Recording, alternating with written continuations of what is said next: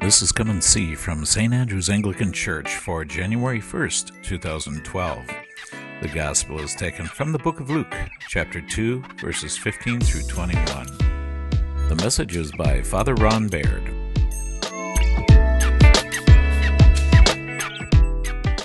It's the Feast of the Holy Name of Jesus. It used to be called the Feast of the Circumcision, but it gave all the men the willies, so they said they had to change that. It was Jewish tradition that 8 days after the baby was born, they would hold a bris, a circumcision, and give the child its name. A lot of that, I think, had to do with the fact that many children didn't survive very long after childbirth, and so they didn't want to give the name, because typically the name had inheritance rights and all kinds of things that were attached to it. It had family significance. A lot of times they were named after the most significant patriarch of the family, and so frequently they waited just to make sure the baby was going to survive.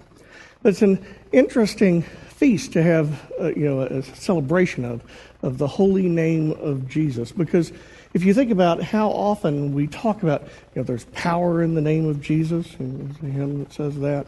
We often pray through Jesus Christ, our Lord. Some people, particularly in the South, have even managed to get 3 syllables, sometimes 4, out of the word Jesus. You ever think about how hard it is to get 4 syllables out of Jesus? It's Jesus. All of which is significant because that wasn't his name. That's Greek. It's not even Greek, really. It's sort of anglicized Greek. Yesu is the Greek version of it. But Jesus' name was Yeshua. Yeshua, which is probably closest to Joshua as we know it, although even Joshua is slightly different than Yeshua. And Yeshua literally means God's answering cry. God's answering cry.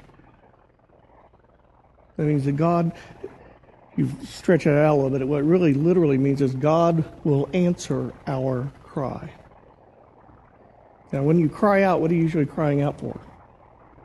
Help. And so when you need help, you need what? To be saved. And so frequently we hear that Jesus means God saves. And that's where they get that from, is that it means God's answering cry. That's kind of funny because his last name isn't Christ.